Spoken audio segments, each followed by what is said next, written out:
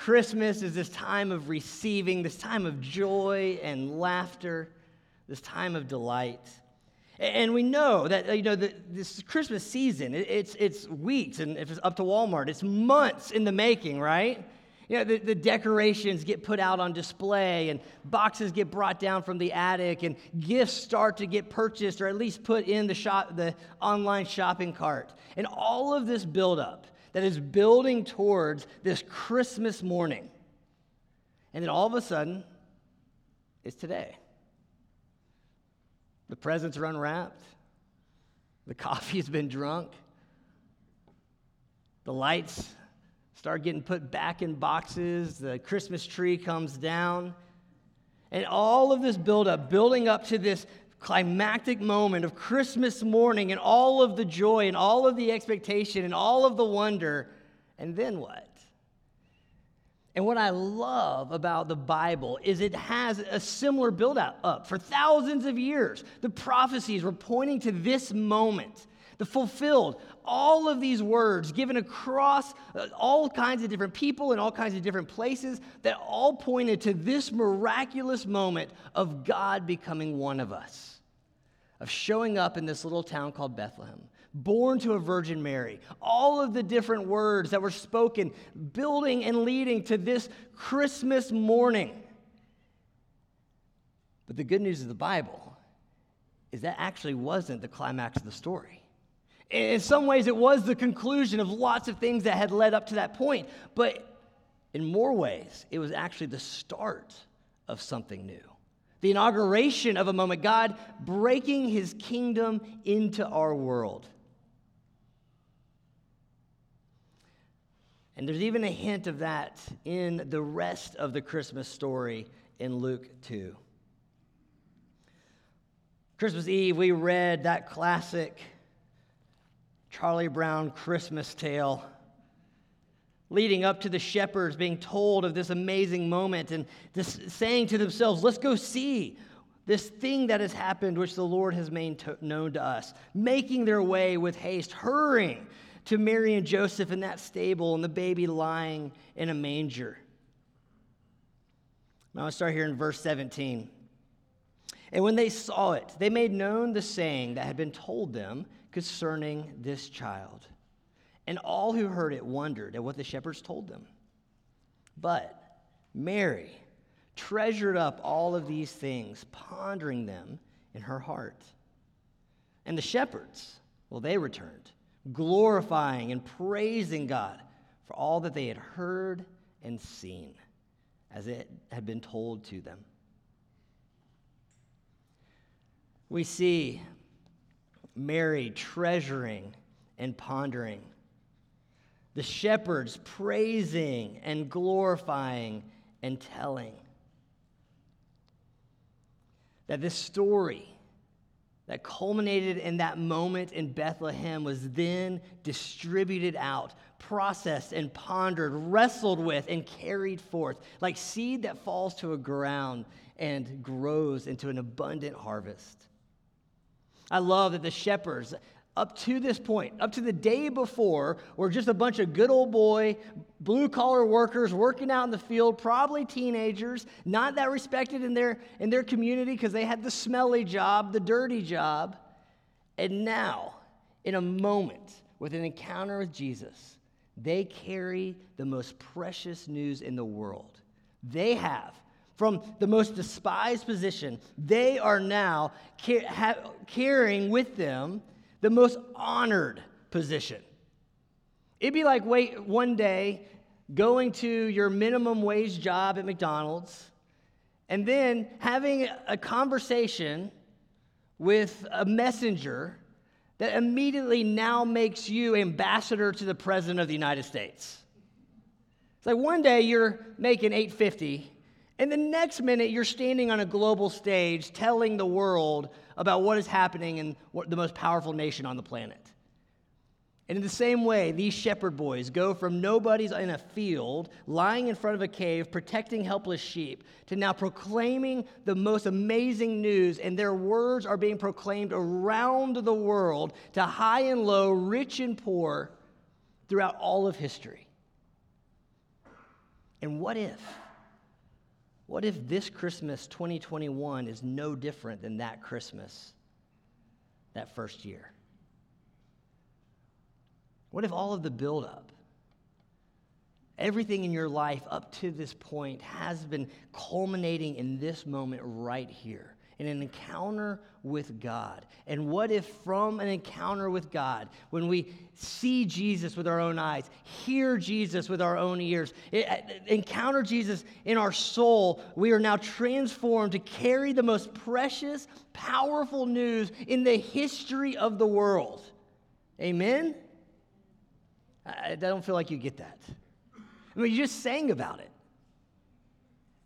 That the one who was dead was brought back to life. That your sin has been wiped away. That your chains, that you've been set free. That death no longer has a hold on you. That the end of the story has already been written and you're included in the tale. That we get to carry the most important news in the world. But I also love that the shepherds went back to their job. They went back to their field. They didn't leave their flock wandering around. They went back to their lives, but they went back to their lives forever changed.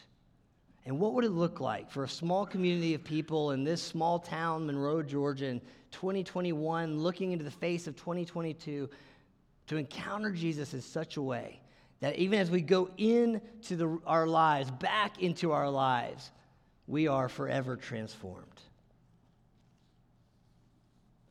And Mary, treasuring, pondering.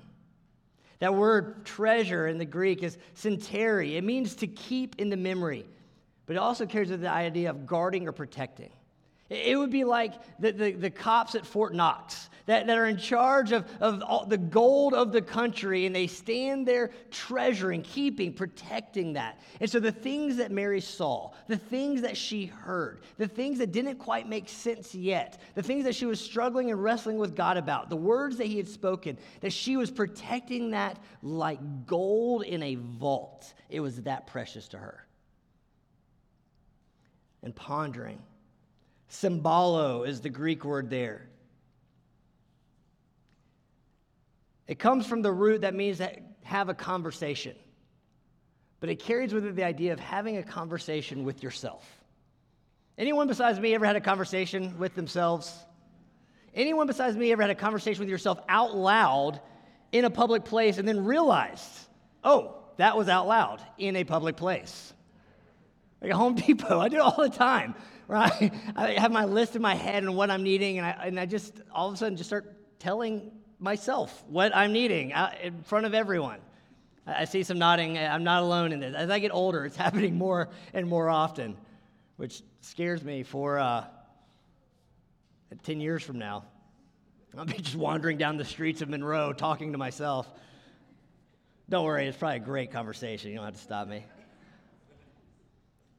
That's exactly what Mary's doing. She's treasuring, protecting like gold in a vault, and pondering, having a conversation with herself about the things that she had seen and heard. Now we know that based on everything up to this point about Mary and everything that we're going to see this point on, that conversation with herself also includes a third party, God. That the Spirit is what is carrying that conversation forward in her soul. And so for you, at the end of 2021, looking into 2022, what are the things that you have seen and heard? The things that God has done, the things he's spoken, the things that he's highlighted to you, that you read that verse and it felt like it pierced your soul, or you sat in that waiting room or in that hospital or beside that bedside or with that baby or with that child or in your job and something came to you, a word of encouragement or comfort. Or maybe something began to get inspired in you. A dream began to reawaken. A hope got reignited. An imagination of what could be with your life. Maybe you began to realize that this identity, this name that you've been calling yourself for years and years, useless or worthless or dumb or forgotten, And then God says, no, I never called you that. You're my beloved. You're precious. You're powerful. You're my lion. You're my encourager. You're my son, my daughter. What are the words that God has spoken to you? What are the things that he's highlighted? And those things that were, as Mary did, to treasure those, to protect them, guard them like gold in a vault, and ponder them. Converse with God and yourself about them. God, you spoke this thing. I don't quite understand it. God, you gave this word. You brought this person. This idea came to my mind. I'm really struggling with this. This question came up. God, what do you want me to know? What do you want me to do with it? What is God saying to you? So like shepherds, may we go into this year telling, glorifying, and praising what God has done. But like Mary, may we continue to treasure and ponder the things that God has spoken, the things that God has shown.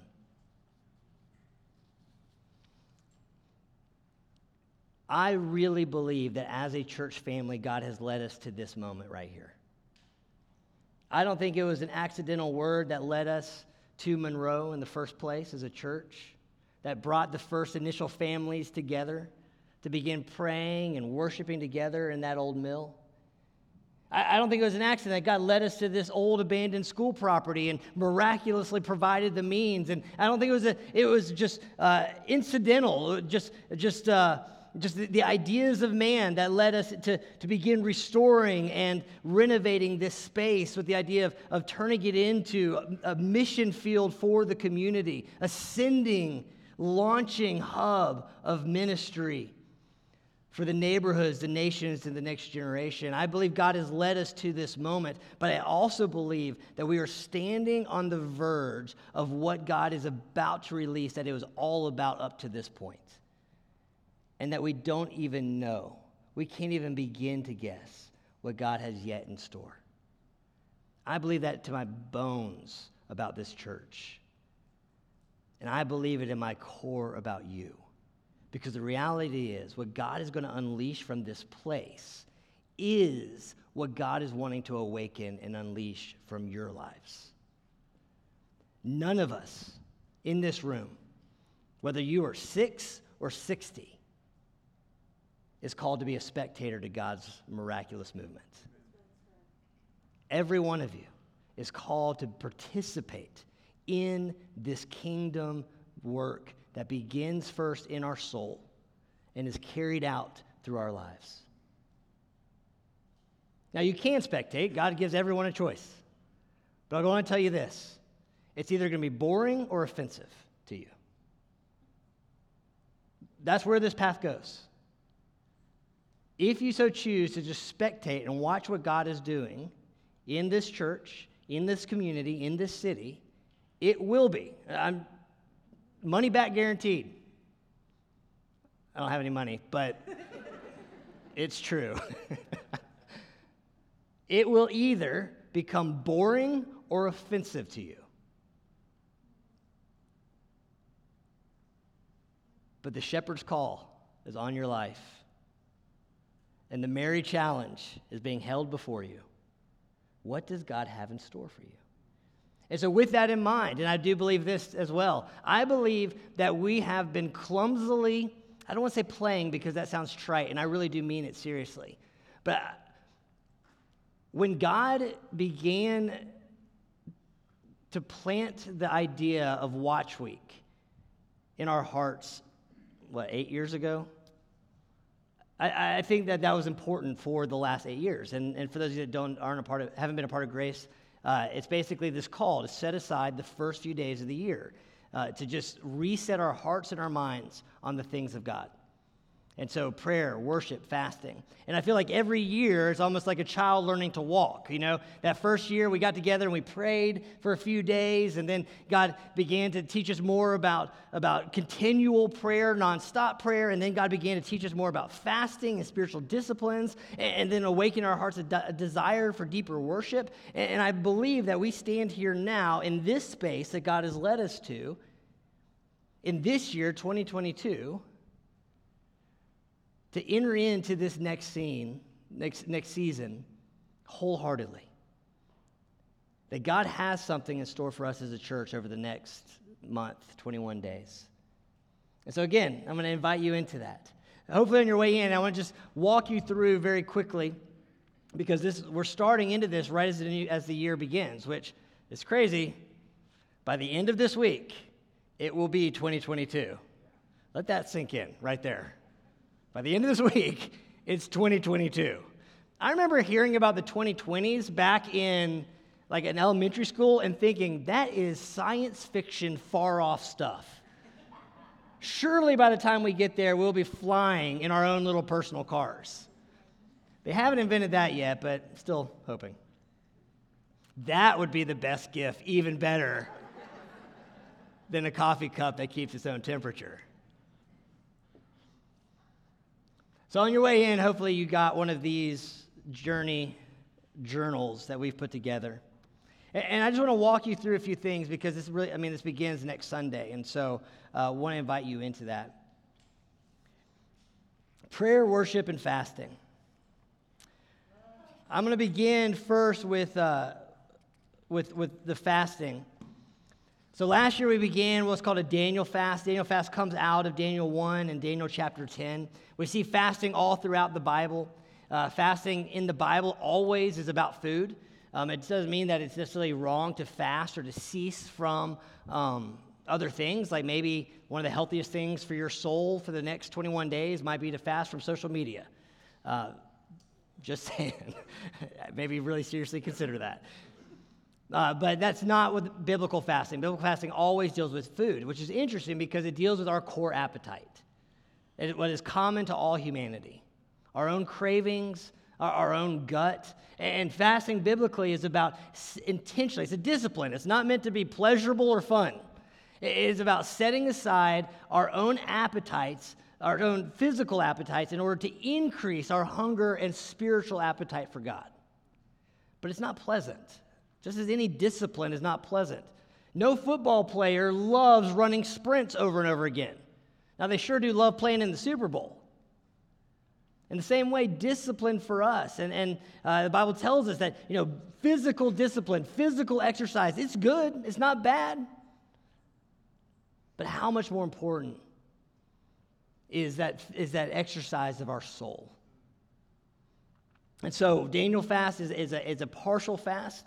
It comes out of Daniel seeking the Lord first in Daniel chapter 1 when he's set aside for the king's service and only doesn't eat of the king's food. Daniel 10, Daniel's heart is broken for his people and sets him up to receive this powerful vision from God.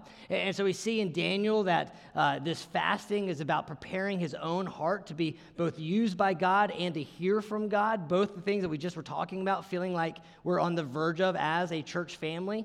And so all things that we need for strengthening, for healing, for discerning. And so the simple Daniel fast, quite simply, is based on Daniel 10. It's a 21-day, 3-week fast of giving up everything but just about water and vegetables, fruit and vegetables. Now, there are people that have gotten very intricate with the Daniel fast, what is allowable, what is not. I will say this, and this is just a personal note. Last year we did it for the first time as a church family, and I think it was really good. I heard a lot of amazing breakthrough stories of what God was doing in people's lives. At the same time, because it was so novel, a lot of the conversation that was happening was just simply quite about the food. What can you eat? What can you not eat? Oh, I had this amazing recipe that used only vegetables, which, by the way, ratatouille is an amazing dish that we discovered last year. Just going to throw that out there. But when it got to the point of how can I have Daniel Fast approved cookies and pie, I feel like we might have missed the point somewhere. And that was a real conversation. The point isn't how to make my fast feel as little like a fast as possible. The point is to deny ourselves in 3 weeks. 3 weeks seems like a long time. 3 weeks is really not that long of a time. But it is quite simply to give up, and again, be aware of your own medical, physical needs. In your guide on page 3, in your journal, you'll see page 3 and 4, just some guidelines. What is fasting? We have some books out there that were very helpful to some people last year. It has both a 21-day devotion and different meal planning. Those of you that have kids kind of have to take that into consideration. I understand that. We did it as a family of with 4 kids of all ages, and we're going to do that again together as a family. But my plea to you as your pastor is, one, is to engage in the Daniel fast with us together. I think God, when we corporately engage the Spirit together, and we just see this, the biblical testimony is that it shifts things, and that's what we need. And so I'm going to invite you into that with us. But my real plea is this: as you enter into, if you so choose, may our heart posture be about prayer, not about what we eat or don't eat. About creating space in our lives and our hearts. When we feel that hunger, when we really want a steak or that cup of coffee, that we would then turn that attention to the things of God. Prayer. The first week, we will be turning this space in here into a 24-hour prayer watch that we ask. We would like to have at least one person praying continuously from church Sunday the 2nd to church the Sunday the 9th that morning. And you can sign up. There's a piece of paper out there you can sign up on, or you can go online and sign up for a prayer hour slot. Someone asked me today already, like, if you don't sign up, can you come up here? Absolutely. I mean, it's open 24 hours for the first week. And so you can come up at 3 p.m. or 3 a.m. So somebody's going to be up here praying. All we really want to do, and why we're asking you to sign up, is this: we want to make sure that there's always at least one person praying, so that there's nonstop prayer flowing from this space for the first week of the year. So on your way out the door, I'd ask either do the QR code and pull it up online where you can sign up, or sign up on the paper out there. That idea of nonstop continuous prayer, and I won't get into the full story, but I encourage you to go online, and there's some great YouTube videos and teachings about it. But it actually comes from the Moravians, which God reminded me of the Moravians just in the last few weeks. I've shared this with some of y'all. Because I found out about the Moravians when I was finishing up seminary the year before I came to Monroe. And what the Moravians experienced 400 years ago, when God did a reawakening in that small group of people in this no-name town called Herrnhut that was a refugee from the Protestant Catholic persecutions that were going on at the time. God birthed a movement that was global in its nature, because a small community of people agreed that they were going to focus on loving Jesus, loving each other, and then sharing his good news with whoever they met. And they were going to put all the other theological, political differences aside, and they were going to focus on those 3 things. And it launched what is now the modern-day missions movement. If any of you have ever heard of John Wesley or ever been a part of the Methodist Church, John Wesley was empowered and launched because of his encounter with the Moravians. Without the Moravians, it is argued that the one that was one of the greatest catalysts for what became the Great Awakening, at the time before the Moravians, he was questioning his own salvation. God did something, and no one knows these people. So all that to say, when we moved to Monroe, we actually early on, I found some old journals, because I'd totally forgotten about this. We joked about the Monrovians.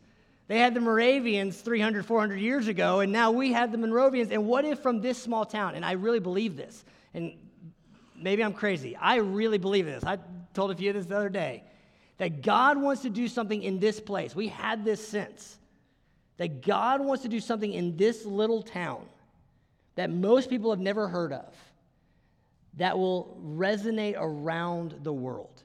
That there will be people that run into each other in North Africa and Europe, and they'll go, oh, wait a second, you're from Monroe too? Just like no one knows about the Moravians, but it launched the global missions movement of today, that it stirred up what became the Great Awakening, the greatest revival our world has seen since Acts. Why not? Why could God not do something just as great, if not greater, here in our day? Do you believe it? Can you believe it? So fasting and prayer, and then lastly, worship. We are going to set aside Wednesday nights in here again, beginning with the 5th, that first Wednesday, through that 21-day Daniel fast, to just come up here and worship together.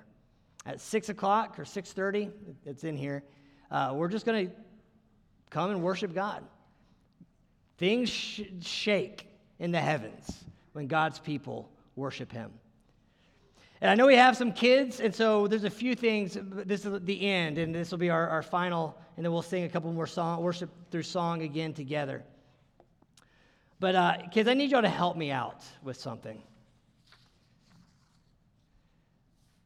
I've noticed that a lot of your parents have this idea of worship as something that we do by standing and singing a song. But you know that the Bible actually doesn't talk about worship very much from this posture. And so if you're a kid in the room, will y'all stand up with me? I see you. Stand up. All right, okay. Let's say, help me out here. Let's say that you just ran a race and you crossed the finish line and you won the race. What would you do? You run across the finish line, what's the first thing you do? Y'all are, okay, I need some help here. Parents, maybe y'all can do it.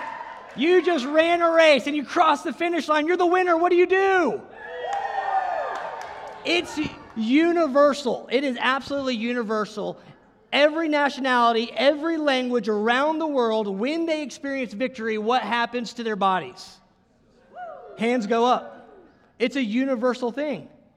And so the Bible, over and over again throughout Psalms, talks about, and I lift up my hands in praise to you, oh my God.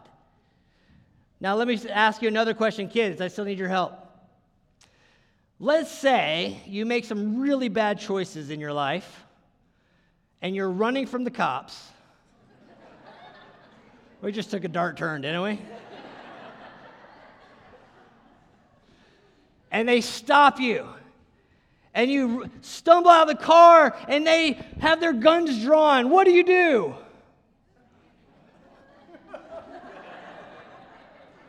Right? And what word does this mean?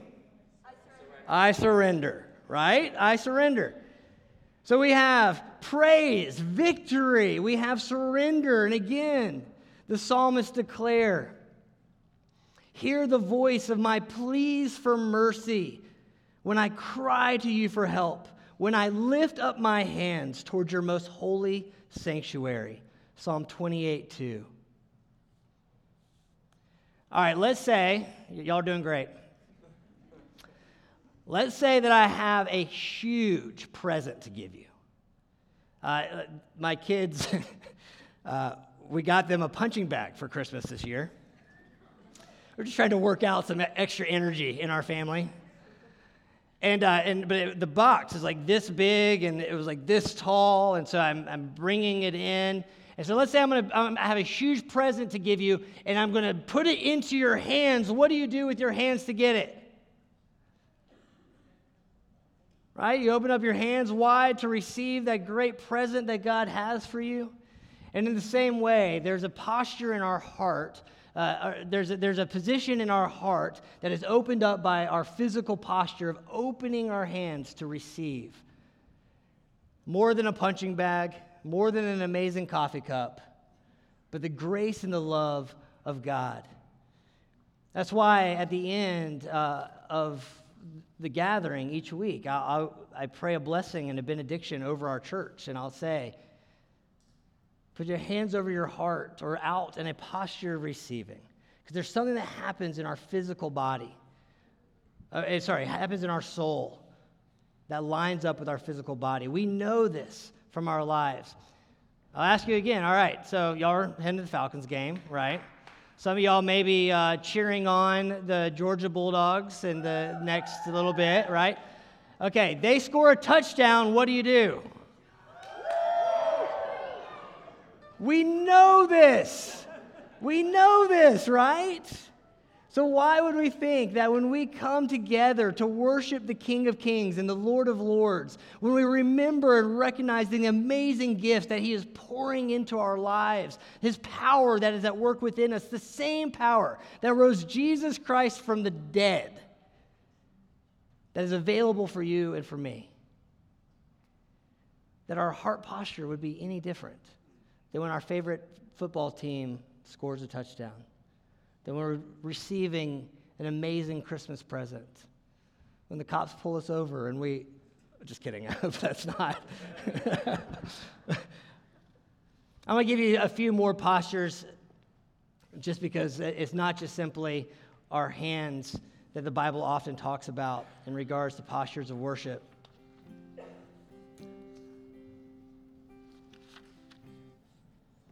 More often, what the Bible talks about isn't just simply that our hands are raised in surrender and mercy, that our hands are raised in prayer and adoration and victory and celebration. But the most repeated posture of worship and prayer is actually this right here.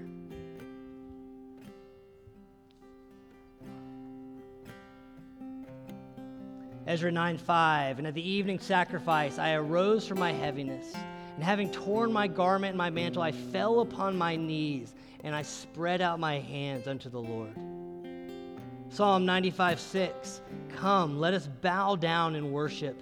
Let us kneel before the Lord our God, our Maker. Daniel 6:10, that he got down on his knees 3 times a day and prayed and gave thanks before his God. Acts 9:40, Peter giving this miraculous vision that would forever change the world, that the gospel wasn't just for the Jews, but for all people, as he knelt and prayed to receive God's word. Ephesians 3:14, for this reason I kneel before the Father. Philippians 2:10, that at the name of Jesus every knee should bow, in heaven and on earth and under the earth. Exodus 34:8, Moses bowed to the ground at once and he worshiped.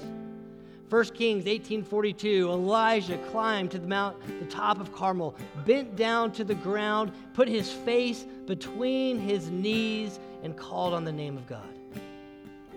Luke 22:41, Jesus himself knelt down and began to pray, saying, Father, if you are willing, remove this cup from me, yet not my will, but yours be done.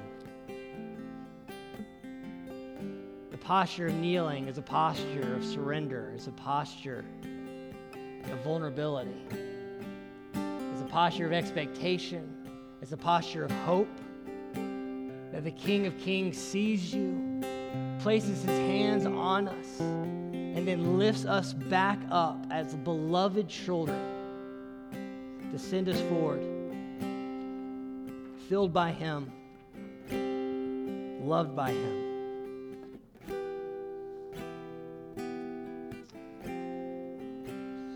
And then the last is this. The Bible talks a lot about lifting up our hands, opening our hands, kneeling, and getting on our face. And this is the last part of this Watch Week journal that I'll tell you about. Over the next few weeks, we're going to be looking at the life of Joseph as we finish the book of Genesis together. And that awakening of a dreamer's heart for God's purposes feels like a very appropriate thing for us to process together as a church family.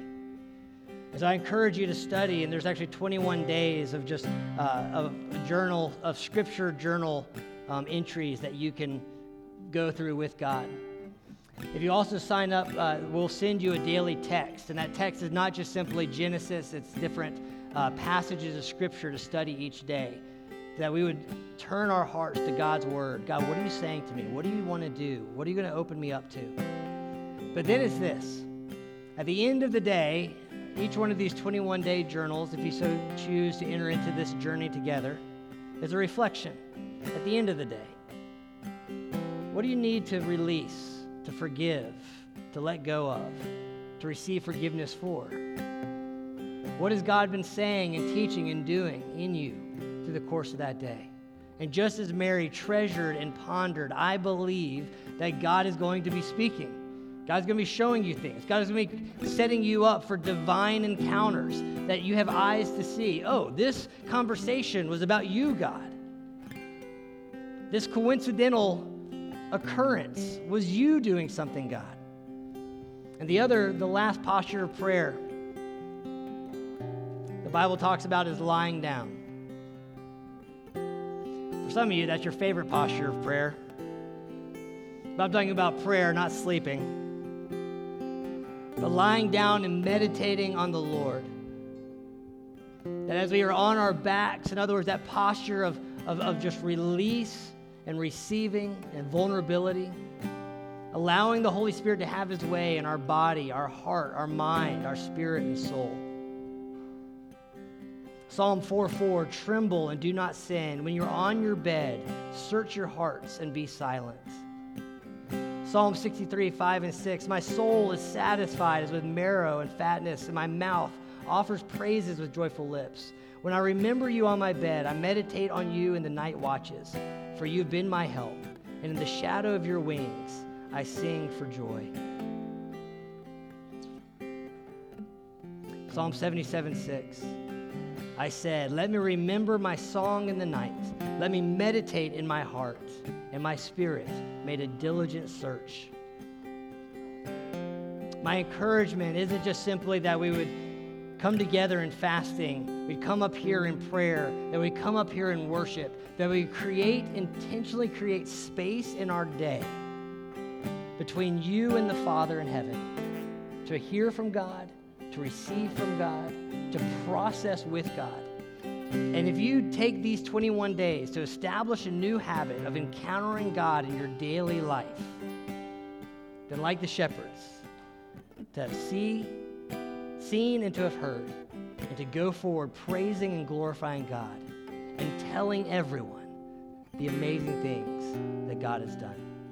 Let me pray for us. We'll continue to worship. I invite you, whether as families or as individuals, to come up and just kneel. We just talked about it, so let's do it. Let's raise our hands in praise to God. Let's open our hands and surrender.